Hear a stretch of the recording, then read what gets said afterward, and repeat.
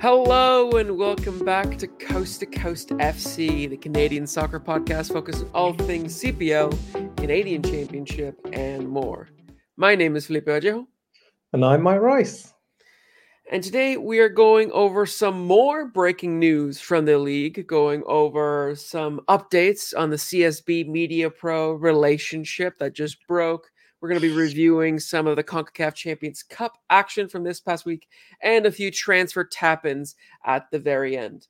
But before we dive into it, as always, remember to follow us on all of our social medias at Coast to Coast FC and on Spotify, Apple, and YouTube, so that you can see our visuals now that we're doing more visual media. I love to do the little slideshows and be able to create memes at any opportunity. Any excuse to create some memes is always a fun time for me.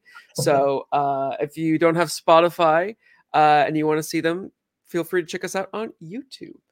But let's jump straight into the biggest thing that has happened, honestly, aside from the CONCACAF Champions Cup and everything that literally broke today at the time of recording, which is on Friday, February the 16th, which was the CSB Media Pro relationship might be rekindled. Basically, the way that we have been informed is by Martin Ross, who did an exclusive story stating, quote, that Media Pro's One Soccer is set to continue offering live coverage of the Canadian Premier League during the 2024 season after conciliatory talks with CSB Sports Business understands. So it seems like there's they had a little messy breakup. We talked about last week that maybe they were having second guesses and stuff like that, and now we're probably expecting this grandiose reunitement, profession of love between the two sides. Maybe not, but it is nice to see. It is nice to see that all of this drama, this a lot of people were being a bit inflammatory on social media. It was hard for ourselves to not be sort of caught up in the emotion of everything because of what it could mean for the league and for our livelihoods here and that's coast to coast. But no, in the end, I mean, there's still a lot of questions. That still doesn't necessarily solve much. But it does help a little bit in terms of understanding where we're going now, because we're just under 2 months out from the beginning of the season, and we had no idea what was going on. It was about 2 weeks ago now that the news broke, 2-3 weeks ago, and there was really no update. So now to have something a little bit more concrete, obviously still no official word from either party, but the fact that this exclusive story broke out does kind of give you a little bit of relief. I also saw that Ben Steiner stated that, quote, there will be a little bit of change on how the business operates and where funding comes from, but not much will change for consumers, which for the people who are just watching the actual show or the games or One Soccer shows and stuff like that, probably means you don't have to change too much. You don't have to expect much difference. But I am curious to see the whole business operation thing, because one of the first few questions that came to mind for myself is this going to mean that there's a new deal? Is this going to mean that there's going to be some changes to the way that the league sort of operates? Maybe not in the necessarily short term, but in the long term, because they only said for the 2024 season, but the league can and hopefully will continue past the 2024 season. So are we going to get any details of a potentially new deal? Because it seemed pretty, certain that they shredded the last deal, at least on Media Pro's side, that they pulled out. Yeah.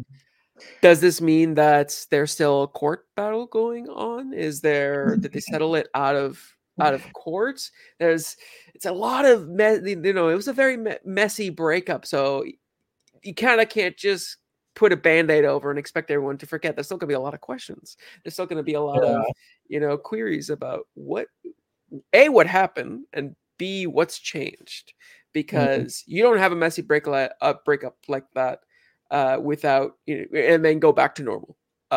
there something has to give, something has to change. So it's gonna very exciting time. But for you, Mike, looking at everything that we've just sort of learned from today in this article and a lot of the responses from people, how do you see now the league shaping up, especially with what the promise of broadcasting deals was and all of the drama that ensued after the original news broke? Well, if we're going to squeeze any remnants left out of this relationship metaphor that we've been using every episode, is that it seems like these two have both tried to go their separate ways. It's like a couple have then downloaded Tinder, gone out to the bars, and they've had no matches. No one's bit while they're out, and they've gone back, and they've probably had a little think about themselves. And like a 40-year-old me, it's a bit like, oh, actually, the beer belly's not great, so maybe we need to slim down. Maybe we need to get ourselves in shape before we go out again and start looking to find new suitors. And I think that's what it's for both of these. Media Pro haven't got a great. They've got huge bumps in their reputation from what happened in France and what's happening here now. They need to try and, if it is just for this 1 year, they need to try and make sure that they're a product which can then go and get other work and other contracts in other areas around the world from what they do. And the Canadian Premier League and Canada Soccer, they need to sort themselves out and make themselves a desirable product again, where companies that are the broadcasters, the production companies, everything like that, they need to make themselves a product that they're going to want to work with. And it's not just what we see on the pitch. It's not just about bums on seats in the stadiums. It's also about how they conduct their business. And I think that's one thing they need to get right this year. They need to ensure that things are running smoothly. They need to ensure that no matter what is going on between them and Media Pro throughout the year, that it's running professionally and it's running smoothly. It is a lot to ask, though. I mean, obviously there was the news the other last week of Dino Rossi quitting Canada Soccer's board of directors because football doesn't like that, and that's the problem. I think that we've got is there's a real mix in what people want, who are trying to build the game, when it's mixed in with some people who here just want to be earning a bit of cash. And it's not that they're trying to make like Canadian soccer profitable. They're just trying to make themselves richer. I don't know. I'm purely speculating.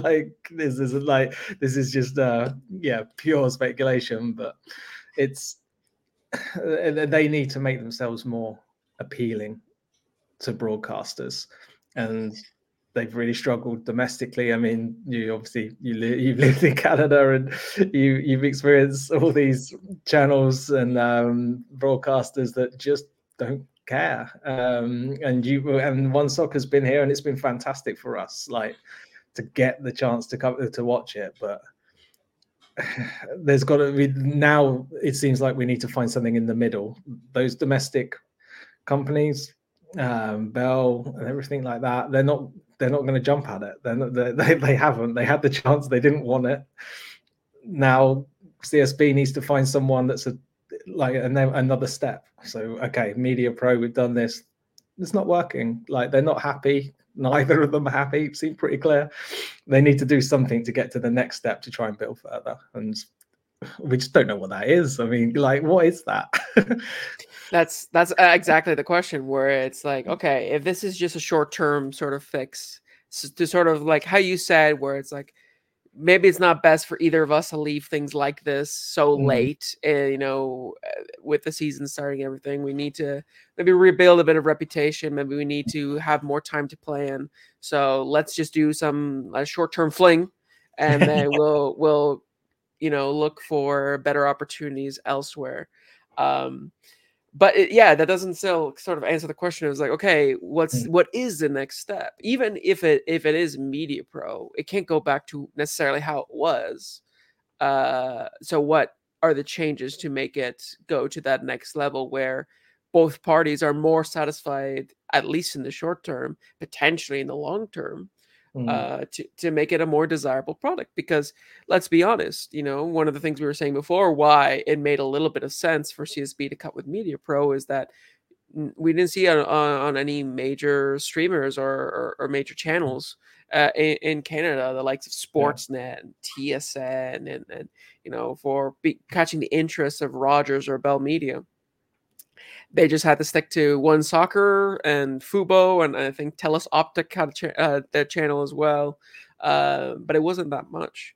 And No. so they need to appeal to grander audiences. That hasn't changed throughout this entire debacle. It Mm. hasn't at all. We still need to get wider coverage. And the quality of the product that we get from One Soccer, you can say what you will about the personalities and stuff, but it was a good product. It was Yeah. dedicated to the game.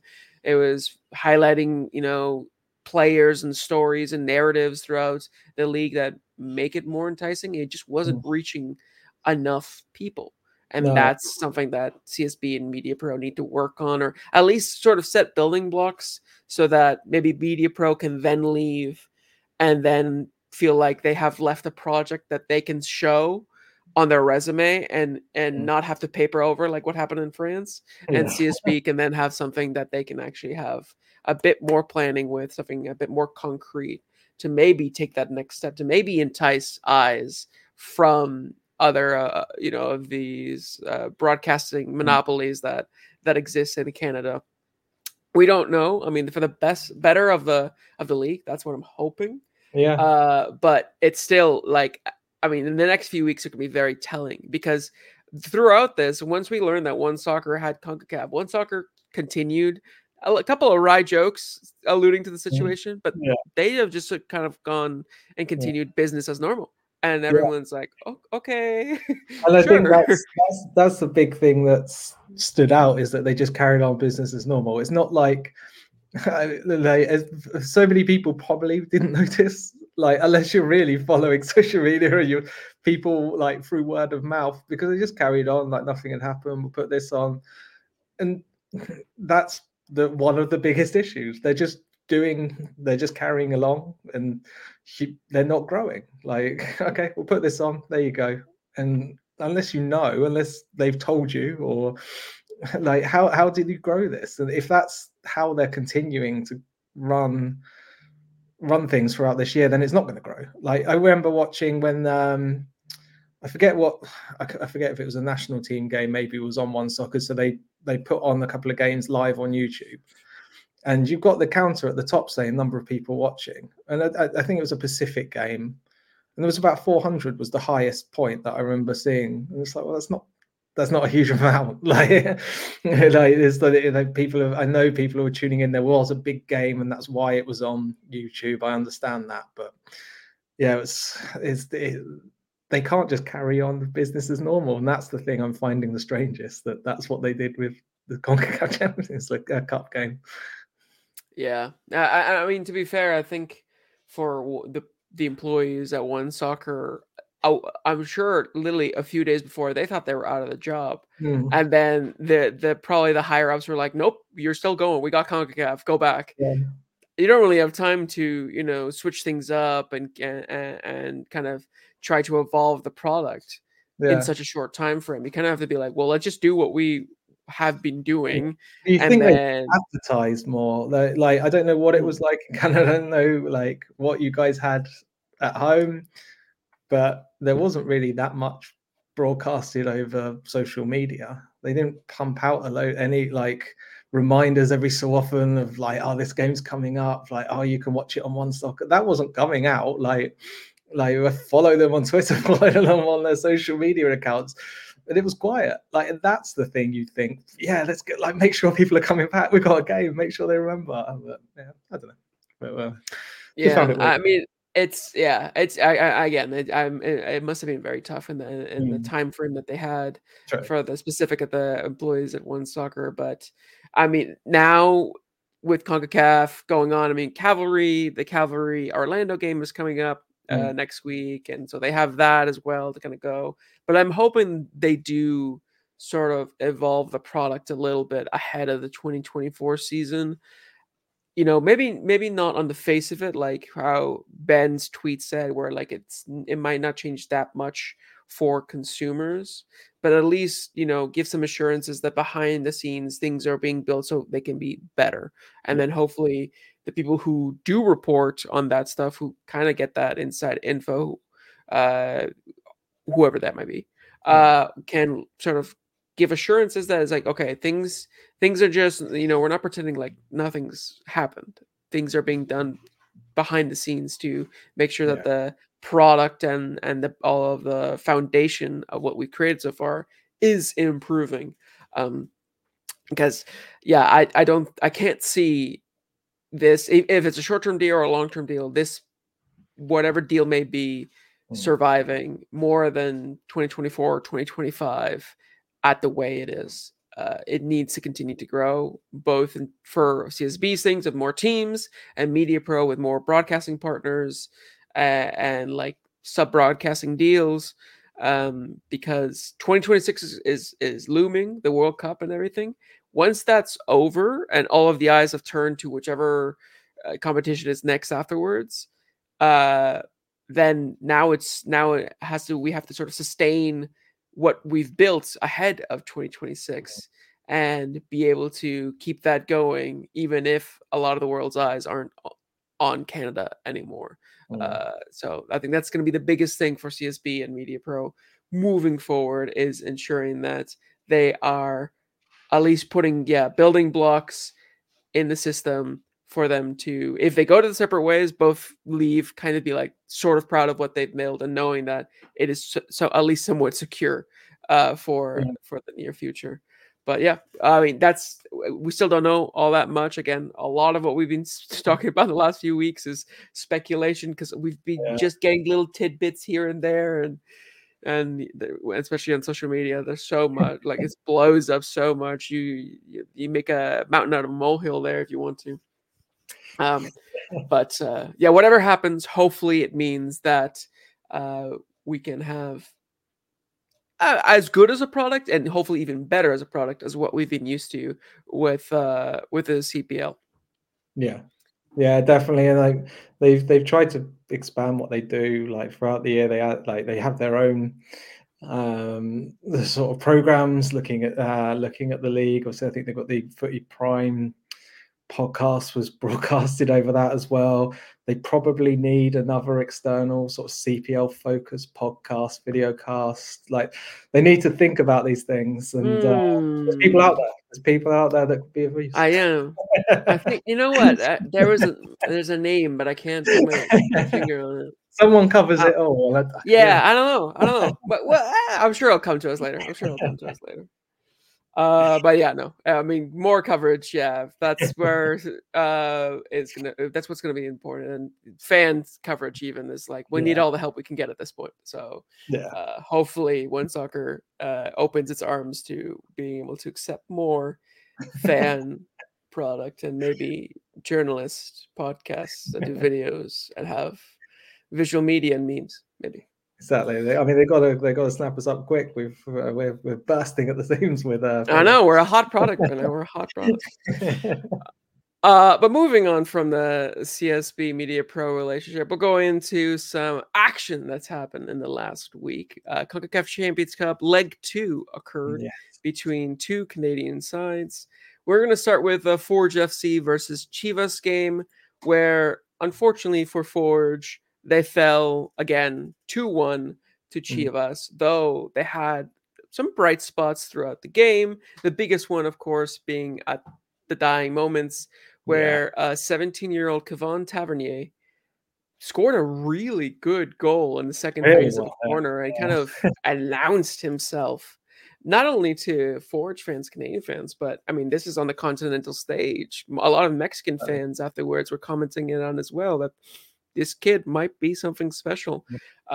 Hence why I put the Boy Wonder meme there, because it seems like he might have a big role to play for Forge in the upcoming season. But let's talk about the game first before we talk too much about Kevon's performance. going into a 3-1 down, going at altitude to Guadalajara again. Forge are in preseason form. Guadalajara are already 6 or 7 games into the season. It was always going to be a tough ask for Forge to be able to get anything out of that game. I think more than anything, it was going there and playing with pride and showing, sort of flexing what Canada soccer can do, even, or Canadian soccer can do, even if it isn't winning against a massive side like Chivas. And I think that they can probably, look back at what they've done and be pretty proud of everything that they've managed to do, because they have now a repertoire of continental games, and I think these performances build your reputation not only in your own league but across the continent. And I think, a lot of Mexican fans afterwards on social media were reaching out and saying that they were impressed by what Forge were able to do, and that they want to keep an eye on Canadian soccer, which is always nice. Yeah. But there were obviously some moments where the preseason form kind of kicked in, knowing that you saw the team in preseason. The 2 first goals that we saw, the first one, it was a little bit of a mistake from Kalongo, who, to be fair to him, he's a young lad. He stepped into the team because of a certain situation that we'll talk about in a little bit with Tristan Henry and the starting goalkeeper. And you're literally thrust into the firing range against a huge Mexican side, and he did fairly well in the first leg, and this second leg, corner comes in and can't get his hands on the ball. It's a wet, slippery pitch and everything. It bobbles out. They get the tap in, and it's 1-0. And inside 10 minutes, that's kind of the worst case scenario for Forge. If there was going to be any hope for them to be able to come back, they had to weather the storm for the first 15-20, then try to get a goal back in the first half, maybe set up a nervy second half where if they get a goal back, then there might be hope. But in the end, that first goal kind of already swept the wind under the sails. Yeah. But again, I think Kalongo overall had a good performance, made some nice saves through the game. I know you have your reservations a little bit on the second goal with him as well. Yeah, do you think he could have done better on the second goal? Possibly. I just feel like maybe because of how the first goal came about, as he parries something down but puts it into a dangerous position. Same thing happens again. Like, maybe I'm being overcritical that maybe he should have tried to parry it away from the goal rather than back into the ready into that sort of area. But it was a good strike, and he did well to get his hands on it, to block the shot. So, I mean, possibly I'm being overcritical. But I mean, Chivas just showed their quality. Like, that second goal, especially, like, down here, like, they win the ball up high, and it's just one pass inside, another ball, just a straight ball into the box. But the speed and the positioning that they've picked up, they're able to just quickly bypass 4 Forge players. They're just completely taken out of the game. And like you say, like, that's early season form from Forge, and just the golfing quality that, like, these Chivas have got the funds, they've got the history. Forge, we've got to remember that the CPL is the young league, and these players, they've got experiences elsewhere, and they've come back into the league as it started and things like that. But we're still a long way behind, like from timelines, not just like finances. So it was good to see that. Just feel a bit sorry for Carl Becker when he got that chance and just wasn't able to just get his laces on it. It was more of like having to go with almost a side foot as he's stretching. And just those little bits. They could have had a few extra closer chances maybe than they got in the end. Like the final ball and the final shot wasn't quite there. But I think that's what's key, isn't it? Like, they were making those, and that's really important. Like, when we're seeing that these sides are going to slowly improve, and in next year, 2 years, 3 years, we'll see an even closer game. You'd like to think, anyway. Yeah, I'm hoping. Yeah, that'll be a good show for if the league has evolved, Mm, where eventually when we have games against Mexican sides, they'll be a lot closer than people think, and maybe it'll be closer to how the Vancouver Whitecaps Tigres games went. That we'll mm, talk about in a little bit. Um, but yeah, overall, I think Forge can, like I said, hold their heads up high. It was like they showed in periods good performances. I think most of all, they just lacked a little bit of bite in the attack. Most of the shots came sort of from outside of the box. yeah. Kyle Becker had that one chance that you said that was good play on the wing to be able to get him in that position. Noah Jensen also had a shot from inside the box, but most of the other ones were kind of more hopeful shots from outside of the box. I thought, the most dangerous player Forge had was Benny Badibanga, and we only saw a few glimpses of him. I think Chivas did well to neutralize him. Mm, But I mean, the thing that most people take away from was obviously Kevon Tavernier's goal yeah. at the very end. You saw how all the players sort of, celebrated with him, how Bobby celebrated too, because he's just this young kid who's come in and similar to TJ Tahid and Vancouver is only starting to make waves, got called up to the under 17 and the under 20 for the Canadian men's national team. Uh, and so like his story is sort of starting, and to have this be like a way to announce yourself Mm, fits really well for what you want your career to sort of span. It's like you had a big game, highly televised game against a big team. You come on and immediately you make an impact and you score your team's mm, only goal. Consolation goal, yes, but still it's something to celebrate and something to be able to build yeah. off of. And I'm very excited to see, especially with the under 21 minutes that Forge is going to have to accomplish. I'm excited to see if Kevon Tavernier has a bigger role for Forge, especially since their squad isn't as deep as others. Mm, To be able to yeah. see him feature more. Yeah, I mean, Weebens Pacias finally, that's been like finally confirmed. He's at Nashville now over in MLS. So there's that slot that's been opened up, and they haven't gone out and spent money on anyone. They haven't brought in I mean, they've brought in a few players that maybe could. Well, the guy's name escapes me now completely. Quickly spin that to watch who they just brought in. Apoku and Doma. I'm not sure. If they will end up playing a similar role, but I don't believe so. So this is a chance that he's got, that it's like they've identified that now's his chance, and it's his time to sort of break out. He's sort of gone under the radar because of TJ Tahid, like both in the Canadian youth set up together, getting those call ups, just the two of them from the CPL. I mean, see, TJ's had plenty of chances last year with Vancouver, but now Kevon's going to get those chances now, and then we'll see. It'd be really exciting to see how he gets on, and we see some of these young players coming in with the bigger teams, not just the expansion sides and Valor.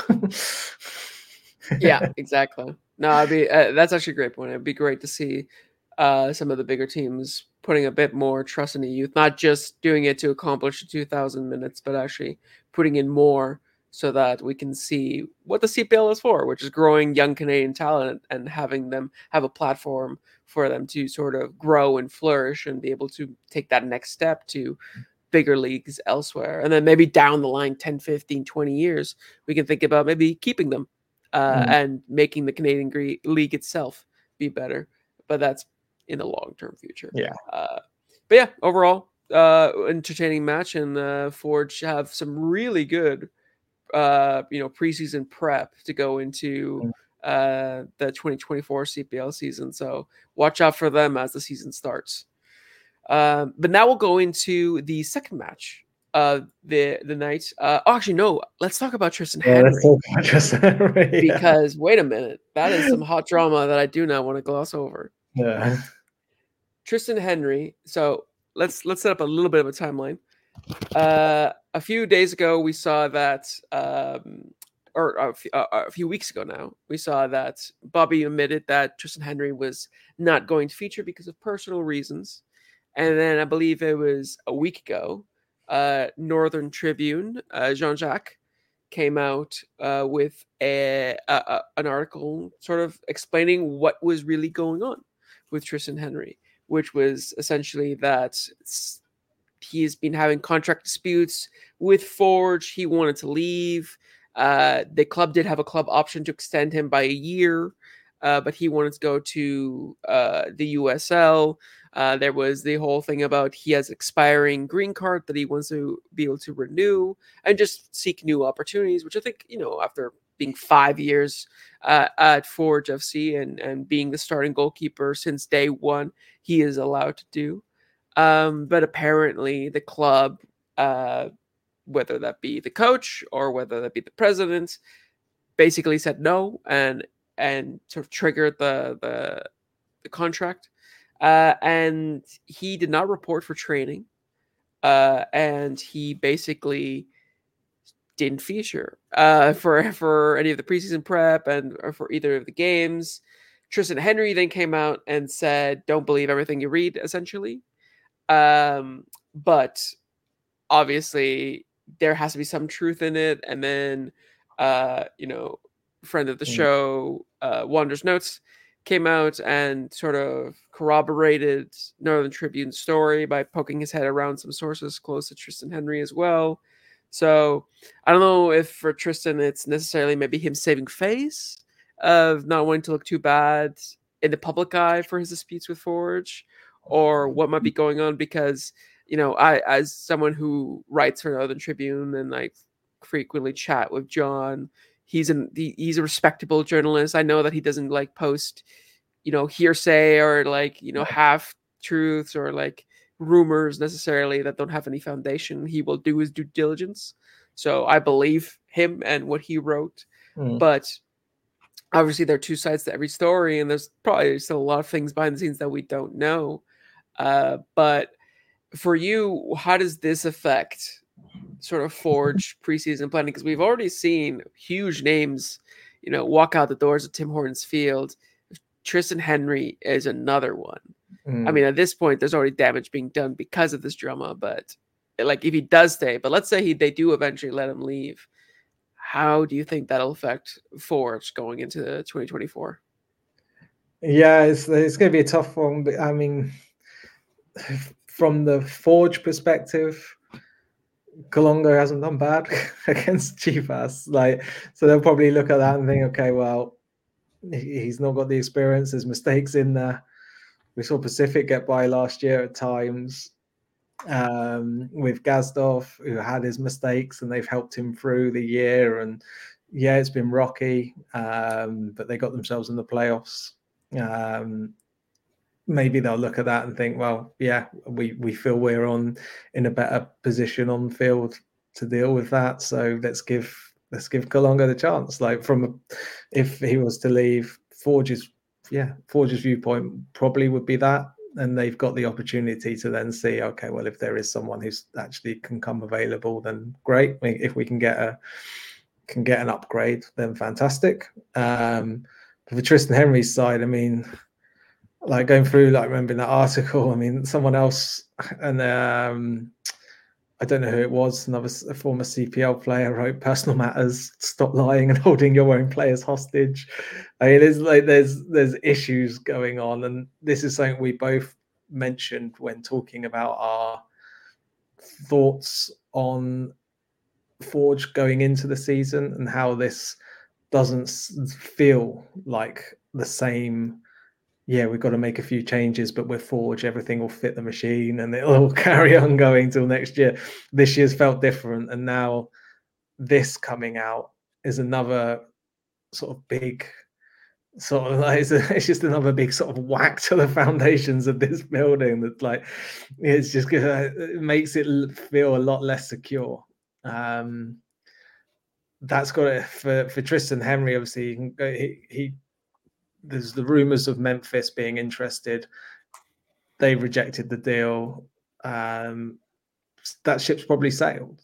So he's now personally in his career, he's now in a really difficult position now that he's probably got to either find a new club to be interested to pay money for him to forge, and have it accepted, or stay at Forge, or I mean, from reading through other parts, just retire. So just tear up your contract, retire. Then I mean, we've seen it we've seen it in Europe, and the name escapes me now. Who retired and then just signed a new contract with another club back in another country.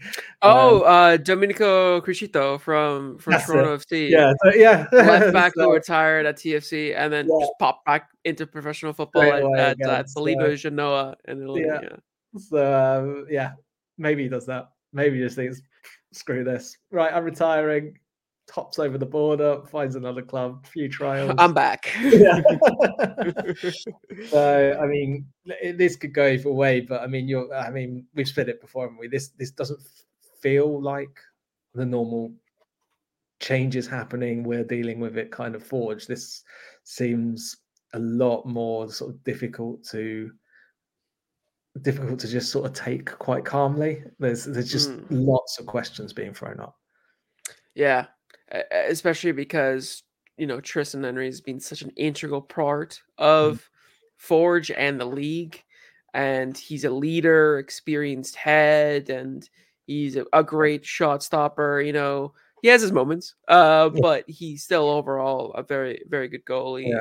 And this late in the game, for both him and Forge, it's hard to find sort of replacements because a lot of teams already are starting their preseasons. And so for like Tristan, a lot of teams have already sort of concluded their business. And so, is he going to be able to be, picky about his options, or is he going to just go wherever there is any interest this late in the game? And then for Forge, I mean, you look at what Ottawa did by signing Ryan Yesley from Valor, and now knowing what's been happening with Tristan Henry. In hindsight, you think maybe Forge should have jumped on that. To just have a quality keeper in case Henry does leave.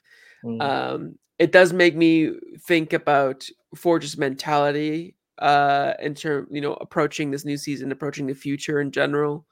Obviously, you want to hold on to your best players, but it does seem a little bit weird to me that they've sort of, allegedly forced this issue, because they haven't had too much issue saying goodbye to some top players in the past, especially when they've wanted to leave. And I think, like I said earlier, Tristan Henry deserves to be able to leave on his own terms when he wants because of everything he's given to the club.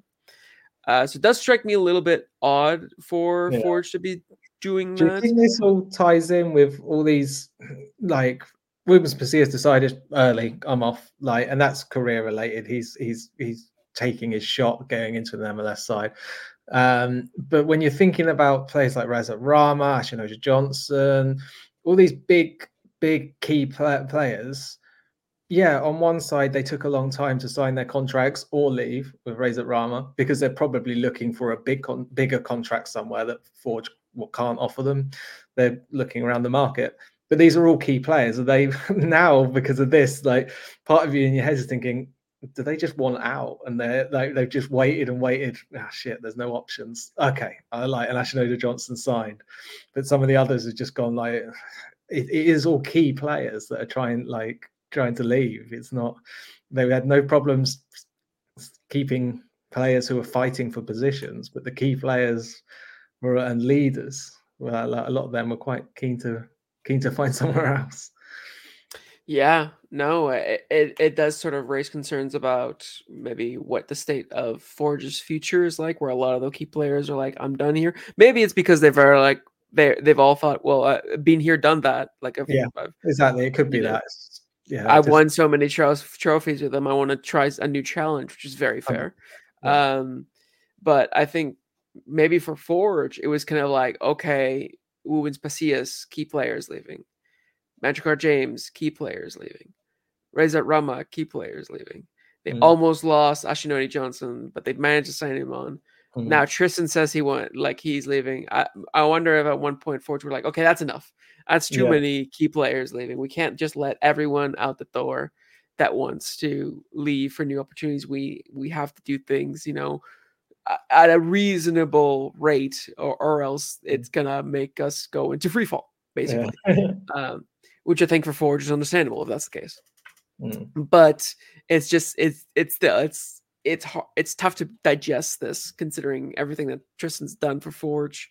Yeah. And I know one possible thing that was mentioned by Wander's Notes was that maybe a loan move is the way to go Mm. for uh for for Tristan, and maybe a loan move to a USL Championship side. Maybe just a short one, maybe just like a 6-month loan. I don't know how Yeah. long you have to stay to renew your green card. I Yeah. don't know anything about No, that's American, yeah. that stuff. But maybe it's just a loan for him to be able to secure that, and then he can come back to Forge and rekindle something. Or maybe it's just so that Forge can sort of, not necessarily lose him for free. Mm. He can keep, like, if it's an extra year, he can go to the USL Championship side for 6 months, come back, then they sell him on Mm. while he's still under contract. Maybe that's a short term solution that they can do in the meantime. But yeah, either way, it's a tough situation. Lot to keep an eye on. Yeah, lots to keep an eye on. And for Forge fans, I mean, they've been going through it this off season, because before they always said, yeah, Forge will just keep forging on, Mm. but like you mentioned, this one actually feels different. I know we say that every year, but this one actually feels different in terms of what's going on, just because Yeah. there's like these are some big players going out, and the players coming in, like you said, Opoku and Elimana Cisse coming in. Cisse we know of because he's been here before. He was a solid midfield. Poku Ampadu, who was his name? I think it was, or I forget exactly how to pronounce his Yeah. name. And Poma. Ampoma. Okay, that was one. The Opoku Ampoma. Um, he seems like an exciting player, but we don't really know all that much about him. But it's enough for them to stay at that consistent top level that they Mm. have been showing in the last 5 years. Who knows? We might go, look back on this in a year and be like, we were fools to ever question them. Just like every other year, we might question them. But very interested to see how things unfold for Forge and with Tristan Henry ahead of the new season. But now we'll actually move on to the other CONCACAF Champions Cup match, which was between the Vancouver Whitecaps and Tigres. And for those who saw the visuals last week, I did a Goku versus Vegeta meme between them. And this one, Goku has beat Vegeta because Tigres have beat the Vancouver Whitecaps in what on paper looked like a resounding 3-0 win, but for those who watched the actual match know that it wasn't the case. I think it was mostly just Vancouver Whitecaps doing very, very well in the first 55 minutes of the match, and then tired legs, preseason form kind of kicked in the last 35, and that's where Tigres sunk their teeth and just were very Yeah. clinical. This is a game that's for me, I saw a lot of positives from. There's a lot of flashes about what Vancouver Whitecaps can do. We saw the result of Starlight Stadium as well in the 1-1 draw, that they can go toe to toe with the Mexican side. I do think, maybe I'm a little biased, but I do think that were the Whitecaps in similar form, 5 or 6 matches into their season, and all their players at that match sharpness, I think with the Whitecaps probably could have won the tie, especially with all of the chances they created and everything. So I mean, it's great to show where the Whitecaps are and where a Canadian club is sort of, at in terms of competing with some of the big boys from other countries. But yeah, overall, looking at the goals, a little bit of luck on the first goal, going out the crossbar and dropping. I believe it was to Goriran or Goriran. But the second and third one were just, the Whitecaps were just Yeah. caught with tired legs, caught off guard. Vanny tried to do some tactical switches. He put Gald at left wing back, and that's where they got the headed second goal, which you can't expect a very attacking minded player to do Yeah. that well defensively in the air. Mm. But at that point, you kind of had to throw the kitchen sink to try to get the goal back. I think it was a great experience overall for them. Again, a really good preseason prep ahead of the MLS season, especially since Whitecaps under Vanny have been slow starters historically. I think Mm. having these two matches against Tigres, which is not just a friendly but proper competitive matches, Yeah. puts them in a really good position ahead of the new season. But for you, was it surprising in the end the results, or did you feel like it was fair on the performance between Tigres and the Whitecaps? Yeah, I mean, I felt Tigres are the better team. Personally, like I don't think that's it's not a huge shout, is it? But they just showed the quality. And once they got the game back home, they were more the comfortable side. My biggest takeaway from the Whitecaps was that Laborda was desperate for a goal. He really Oh had. yeah. He really like. I think he's looked quite confident going into the season. Obviously, he's going to get that chance in the back three rather than being shoved out to right back. And he was, yeah, I mean, he's full of confidence. But yeah, maybe he should have calmed it down a little bit and maybe laid it off with his back to goal. But hey, who are we to say? But yeah, he's tried to move things around. I think one of the bits, just because I'm super picky, it seems, I've realised I keep being really, really harsh on everything Forge have done so It's far. okay. You'll be the bad cop. I'll be the good cop on the show. Yeah. That's fine. But I think that all those changes and the moving players around and things like that is a big sign of Annie Sartini just working out what he's doing with some of these players. And when he bring on like Fafa Pico, okay, I brought him on. I want to do something, but now I'm having to move, and it seemed all a bit on the fly. So like some of those bits. So, but I mean, that's just being super critical. Like this is their first, 2 competitive games in. They've had their little training camp in Marbella, but that's it. So these players need time to like form partnerships on the pitch and things like that. So it's a good, yeah, like you say, great start of preparing for MLS. It's just a shame for the Whitecaps, who probably would have hoped for a slightly kinder tie, so they could have had a few extra Mm, games in this tournament. mm. No, genuinely, because I mean, if they would have been able to beat the next opponent, whoever comes out of Orlando City and Cavalry, Mm, which you would feel like they would either be favorites or they would be sort of tied yeah, in terms of who might progress, and then they could go farther into the competition. But yeah, it was always tough against Tigres, and yeah, I think they can be proud of what they've been able to accomplish. Another huge thing for me was seeing some really positive glimpses from the new signings that the Whitecaps had in Demir Krylak and Fafa Picault. Demir Krylak in the first leg looked really good, scored that goal, looked pretty sharp considering he just joined the team a few weeks back. mm, And then in this game, Fafa Picault came on and showed a lot of promise. He was a lot more direct. He was a lot more threatening than what the Whitecaps had at the moment, which is good, and seemed like the most dangerous player on the pitch. It was sort of at the cost of Ryan Gauld, and eventually that did backfire a little bit. But I yeah, think if any manages to find how to fit these players properly in the right formations, he's admitted before that he's willing to adapt and change to have some variation of 3 attackers, whether that be a striker and 2 inside forwards, 2 strikers and a 10, god forbid a striker and some wingers. yeah, yeah, Maybe then once he figures that out, then he'll have a much more well-rounded attacking unit for the start of the season. But yeah, a shame overall, especially as someone that is a fan and covers the Whitecaps, to not be able to cover more continental games. mm, But at least they were 2 very entertaining games, and hopefully it does well for the Whitecaps in the long run. But that is it for our CONCACAF Champions Cup review. Now we're going to finish off with a couple of transfer news tap-ins. There hasn't been as much transfer news as there has been maybe in the last few weeks, but we still have a couple of notable finds. And your standard fella signing, like Yeah, clockwork. Another one. exactly. Another Valor signing here. They signed Abdul Binate. Valor.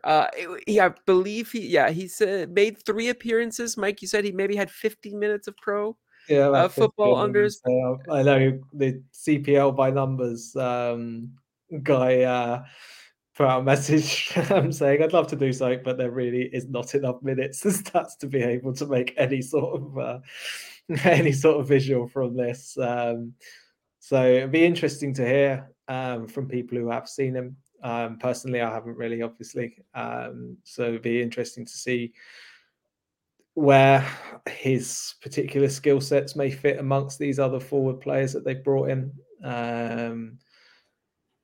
Phil Dos Santos hasn't been shy bringing in young players and giving them a chance. So he could well see Benate as being another one of these players that he's quite happy to throw in the deep end and feels he's ready for it. He could be another player who's on the bench and the backup for long periods of this time and doesn't get a huge amount in this first season. We'll just have to wait and see on that one. But they're really going to have a lot of. I mean, they must be going on quite a few sort of team bonding retreats just so they get to know each other's names and get to know each other, because this is a whole new team. Essentially, a whole new team. It reminds me of Nottingham Forest in England right now, where it's like, is there even enough space for all these guys in the locker room? It was when Mauricio Pochettino took over at Chelsea, and he didn't even recognise one of his players after the game who came over to talk to him and didn't know who played for them. We like with Phil Dos Santos. Yeah, exactly. But yeah, hopefully we get to see a little bit more of Abdul in the coming season. I assume that he's probably going to be the deputy to Sean Hundle up top. Maybe comes on if they're in need of a goal, just to get some more minutes in his development. But yeah, hopefully we see a little bit more of him to be able to actually form an opinion on him. Yeah. But a biggest thing is, surprise, surprise, Valor have made another signing. But moving on, we also have a more well-known face to the CPL fans joining a new club, and that is Jonathan Grant joining Atletico Ottawa, which is huge because last time we talked about Ottawa in our grading episode, you said that their backline was paper thin. Now they've added not only a very experienced defender, but a versatile defender. A little bit how Paris G was. He can play in the middle and he can play on the wings as well. He's played a right back. And so he's a player that like Ottawa could sort of put anywhere in that defensive line and know that they have somebody who's capable of playing there. I think after a stint at York United, he is due to have maybe a club that can favor him a little bit more, since he was sort of in and out with York United. Yeah, had a few injuries last year, didn't he, as well? Yeah, hopefully he has a less of a tough time with his fitness and with his injuries, and we can see a more full season with him. But yeah, does that quell your worries a little bit and boost up your grading for Ottawa now? Definitely. I mean, we said like they're I mean, I couldn't even remember what grade I gave them while we were doing the show. Trying to remember a week back, I think we gave them A's and said potential. Like it's still an A, but once they get a right wing back, done, and they just probably need another centre back. Once that's in, I mean, that's a full complete team. This is something that we look at cavalry. They've got that. Their positions are fixed and they look strong. Ottawa they look strong, but they just have a couple of little holes. And this is a really good signing. I mean, it's not the exact like for like from right wing back to left wing back when you've got Debrienne, who's just an athletic machine running up and down, a little bit crazy.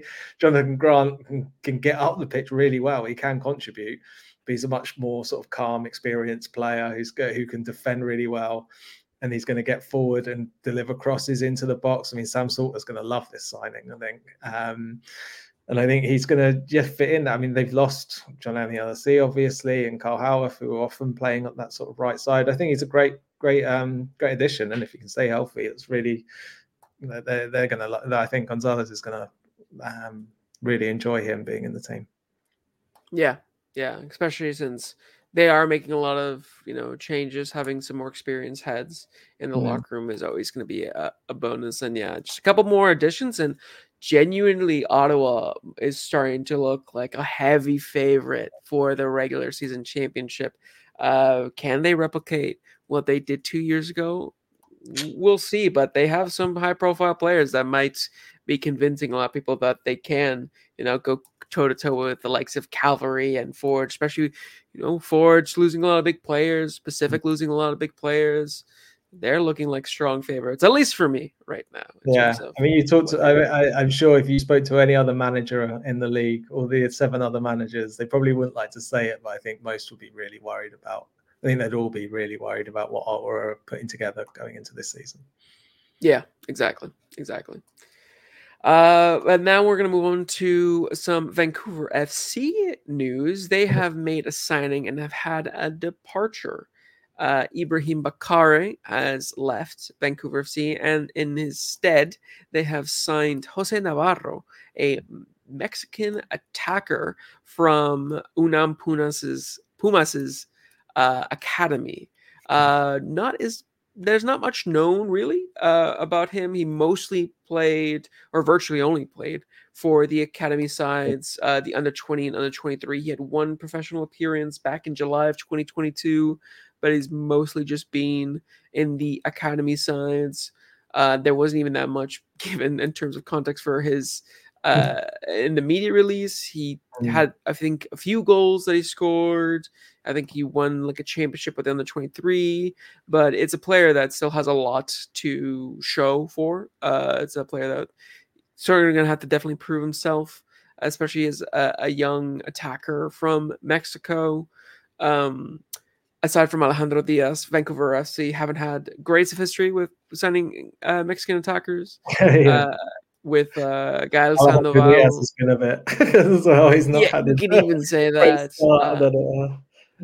But yeah, with Gael Sandoval in the past, and the 1 month loan of Christian Mares as well that we never saw in a Vancouver FC kit. But hopefully we get to see a little bit more from Jose Navarro, so we can, again, similar to Abdul Binate, form an opinion on him. But again, it's a signing that shows that they're investing in youth. Their first international signing of the year as well, since everybody else was Canadian. Everyone else was from BC, weren't they? Yeah, pretty much everyone else was from BC. So this is the first non-BC / non-Canadian signing for them. And I believe it looks like they're not done in terms of their transfers. That's what it was sort of alluded to at the end of their statement, that they were going to announce more roster changes at the end of the month. So probably not it for Vancouver FC. But a fan favorite of the Vancouver fans has left in Ibrahim Bakare. Arguably had one of the most passionate post-match interviews that I'd ever seen. I can't remember. It was a home game. I can't remember what game exactly it was, whether it was like the 1-1 draw against Cavalry or something like that. I think it was when they were down to 10 men for a while. When Rocco and very, very passionate lad, and even in the pre-match press conferences, especially against Pacific, he was always stoking the fires of the derbies.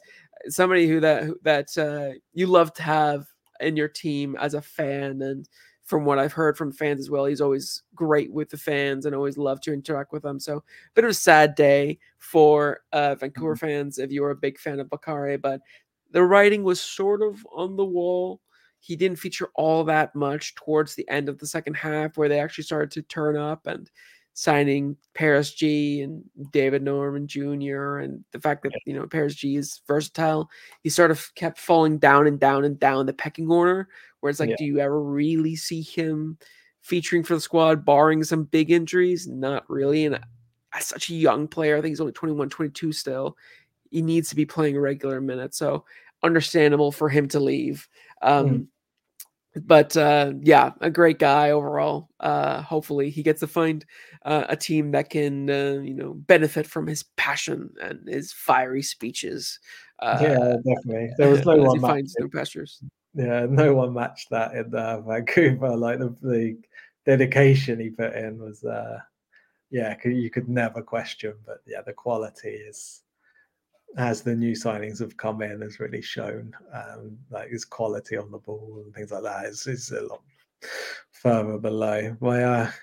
My thoughts on Jose Navarro though, like just like you obviously mentioned Gael Sandoval. Like, from what I'm reading about this player, it's almost like he's of that ilk, that style, that positional play. But whereas Gael Sandoval was a player who's bounced around the league, like bounced around the world in different leagues and not shown the commitment, it does sound like Navarro's choosing this as the place to actually like launch a professional career, because he's not getting that opportunity, a sort of senior level professional career week in week, like, and fighting for a place week in week out. He's not had it at Pumas. Obviously he's not broken through, and he's choosing to make this big chart, like to make this big move. Like, so I think I sort of say to Vancouver fans who maybe aren't a bit of sort of not 100% sure, it's all come out of left field. I'd imagine this young player is mentally very different to what you have from what you experienced with Gael Sandoval. Yeah. And I think it also comes in with different expectations at Sandoval. Sandoval, I remember when I was reporting on him being added, comes in as like one of the most highly anticipated players the league has seen because, I think it was like 6 or 7 years ago, he was one of the hottest prospects in Mexico, had a really good breakout season and comes in, Doing an awful lot being for 6 compared years. to Kyle Becker on the level of ability that he had. And didn't really see that at all. So I think for Jose Navarro, he comes in with very different expectations because they made a lot of big name signings.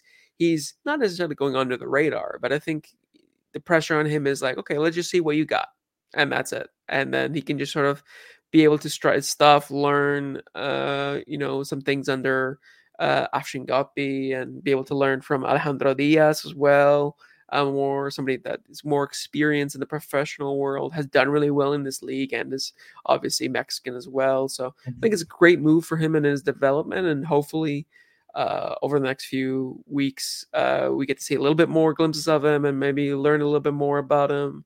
And then as the season comes by, hopefully get to see what he does on the pitch and allow his footballing ability to do all the talking. Mm. But yeah, overall, it, pretty on par for Vancouver FC. Signing a young player. Now let's move on to I think the biggest moves really out of the last week was coming out of Halifax. Halifax made 3 signings in this past week. They signed Camilo Vasconcelos, who is a player that they had before, who signed now a proper pro deal. Halifax fans will obviously recognize him. He's played before for them. They've also signed Christian Valesky, an experienced striker from USL Championship, 31 years old. He's been to a bunch of clubs bouncing around the USL Championship, has a relatively decent goal scoring record to go along with it. And then they've also signed an exciting young player in Vitor Diaz, who was in MLS Next Pro. He was part of the 2022 St. Louis City MLS Next Pro side that went all the way to the final. And did pretty well for them there before moving to SKC2. So 3 exciting signings for Halifax. For you, what was the name that I guess stood out the most between these 3 players for Halifax? I guess Valesky, purely because they've only got Coimbra up front, and I think we mentioned it last week how we gave their sort of recruitment a little bit of a hit just because they've got a starting 11. So this was kind of expected that like we'd see sort of a flurry of signings come in, and I just interested to see if this environment makes Valesky a little bit more prolific playing. It seems like he seems like a sort of an all-action forward from the little bits I've seen, who will work in that sort of, who Patrice Geyser sees as someone who fits into the system that he plays. So it'd be interesting to see how he does with an experienced player up there who's coming into the league new. But that's curious to me, because I think Coimbra is someone that he's got a lot of faith in as well. So he needed an experienced player alongside that, and I'm interested to see how he gets on. Yeah, and then from what I read of his interviews and stuff, he's somebody who is very ambitious. He's somebody who said, I've come here to win. Something that before, apparently that was an issue for him, in that he felt like clubs never really matched his ambition until he met up with Patrice Geyser, and seemed like they were very receptive to that.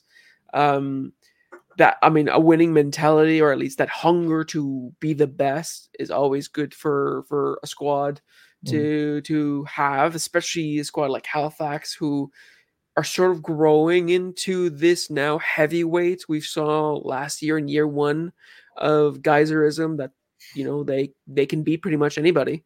They just need to be more consistent, especially away from home.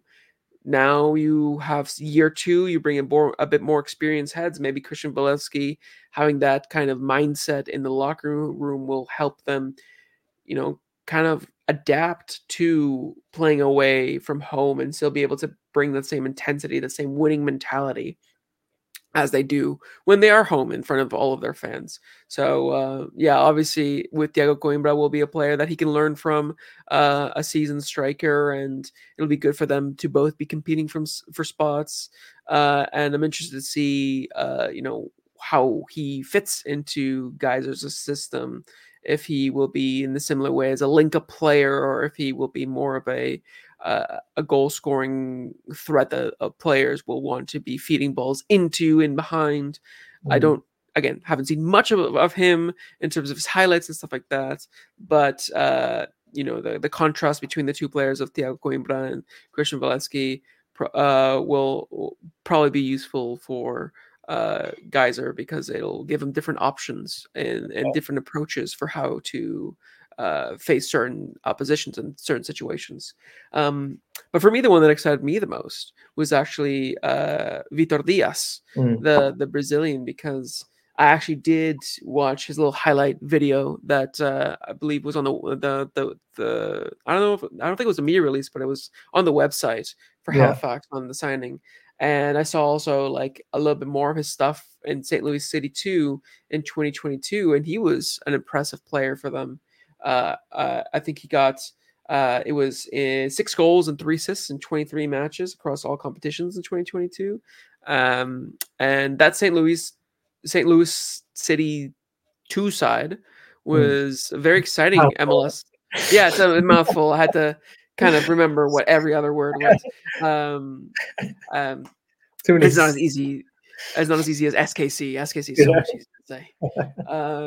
They should work on that. But yeah, for St. Louis too, it was a really like impressive campaign for them in general, and knowing that he was a part of that, he was a key role in that, should excite a lot of Halifax fans. Obviously, the Brazilian tag and him being an attacking midfielder is always going to be exciting, because people are always going to expect that little samba flavor to the football. To go alongside with Thiago Coimbra. I'm excited to see Halifax sort of take that next step under Geyser, and if Vitor Diaz can be another exciting player, maybe to come off the bench to pair alongside like an Aiden Daniels, to be able to be either his counterpart or maybe a competitor for him. Obviously, we know that Geyser likes to have a starting team and a team that's vying for the start. So the competition between them two will be interesting to see how that unfolds throughout the season. And even though we are not going to be at the training sessions, the teams that he chooses in the matches will sort of speak for themselves a little bit. So it'll be very good to see him. And then, let's say a word about Camilo Vasconcelos, a young player from that we've seen before with Halifax. He's someone that Halifax fans have been excited for before, and they're upon his signing, they were very happy to have him along. And again, with Halifax's squad being so thin, bringing some youth into it, now, again, with him being a pro, signed for a pro deal, it is great for him, and hopefully we get to see a little bit more from him. He comes from Cambridge, Ontario, so Halifax is not his home, but I'm sure it's felt a little bit like home the last little while for him. So I think he will be happy to see a pro deal with them and familiarize himself more with the city and with the team. But yeah, a young player for Patrice Geyser. You think we might be able to see a little bit more from him in this season now that he's a mainstay in the team? I think so, because I mean, last year when we were talking about York for so long, like all of a sudden it crept up that Halifax hadn't been using their minutes either, and it was a rush, and it was like, oh God, does Patrice guys even remember he needs to do this? Yeah, and so it's a point where he's going to get opportunities because of his age. But the fact that he's been within the sort of like the development squad and getting like a flavor of how the team plays, and then has been given that opportunity, shows that they see that he must be learning like what they are expecting of a player in the positions he's going for. And like you take from that. I mean, we'd have to ask Josh Healy and people like that for a bit more clarification, but that sort of says to me, like just from the basics that you see, that yeah, they see a player that's learning the ropes and is ready to start making some steps forwards and try and earn himself further contracts and further starts and go and make a career for himself. So yeah, really interesting to see. Yeah.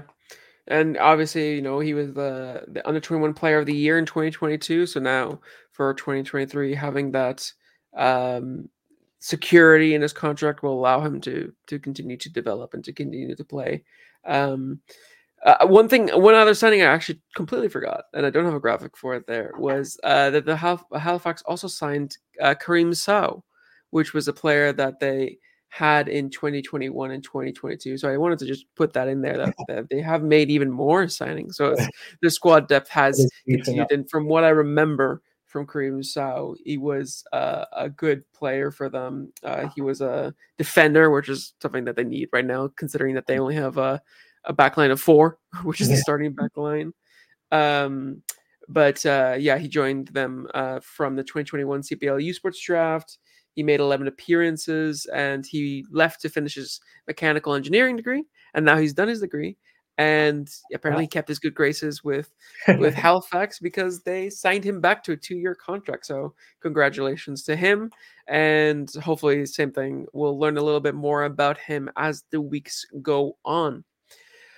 But that is all the transfer news. The last thing that I wanted to talk about with you is not transfer related, but it is jersey related. Cavalry FC have dropped their new jerseys, and I love looking at new jerseys, the jersey drop. I did a whole CPL jersey grading article for AFTM last week where I went and gave everybody a grade and explained why. And I love jerseys.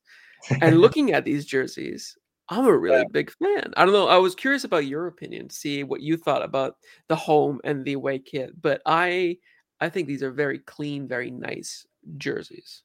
Yeah, definitely. Yeah, I like them too. I'm not as big a jersey guy as you, but they do look really cool. I really like them in the sort of like the Northern Lights got thing going on there. Yeah, I mean, it looks really nice.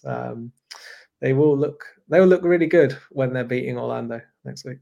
Yes, that's what I'm hoping for. Actually, that's a great point. I hope that we actually do see them this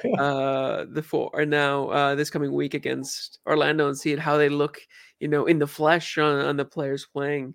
But yeah, really like the innovative sort of red kits that is a little bit techy. It looks a little bit futuristic.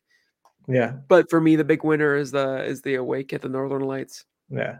I think that's a great thing to be able to put on a jersey, the Aurora Borealis, and even the setting of the photo that we have there out in the winter cold into the forest kind of hammers home that sort of showing that Calgary has its innovative, like its techie side, but still the call to nature. I think the design overall very, very good.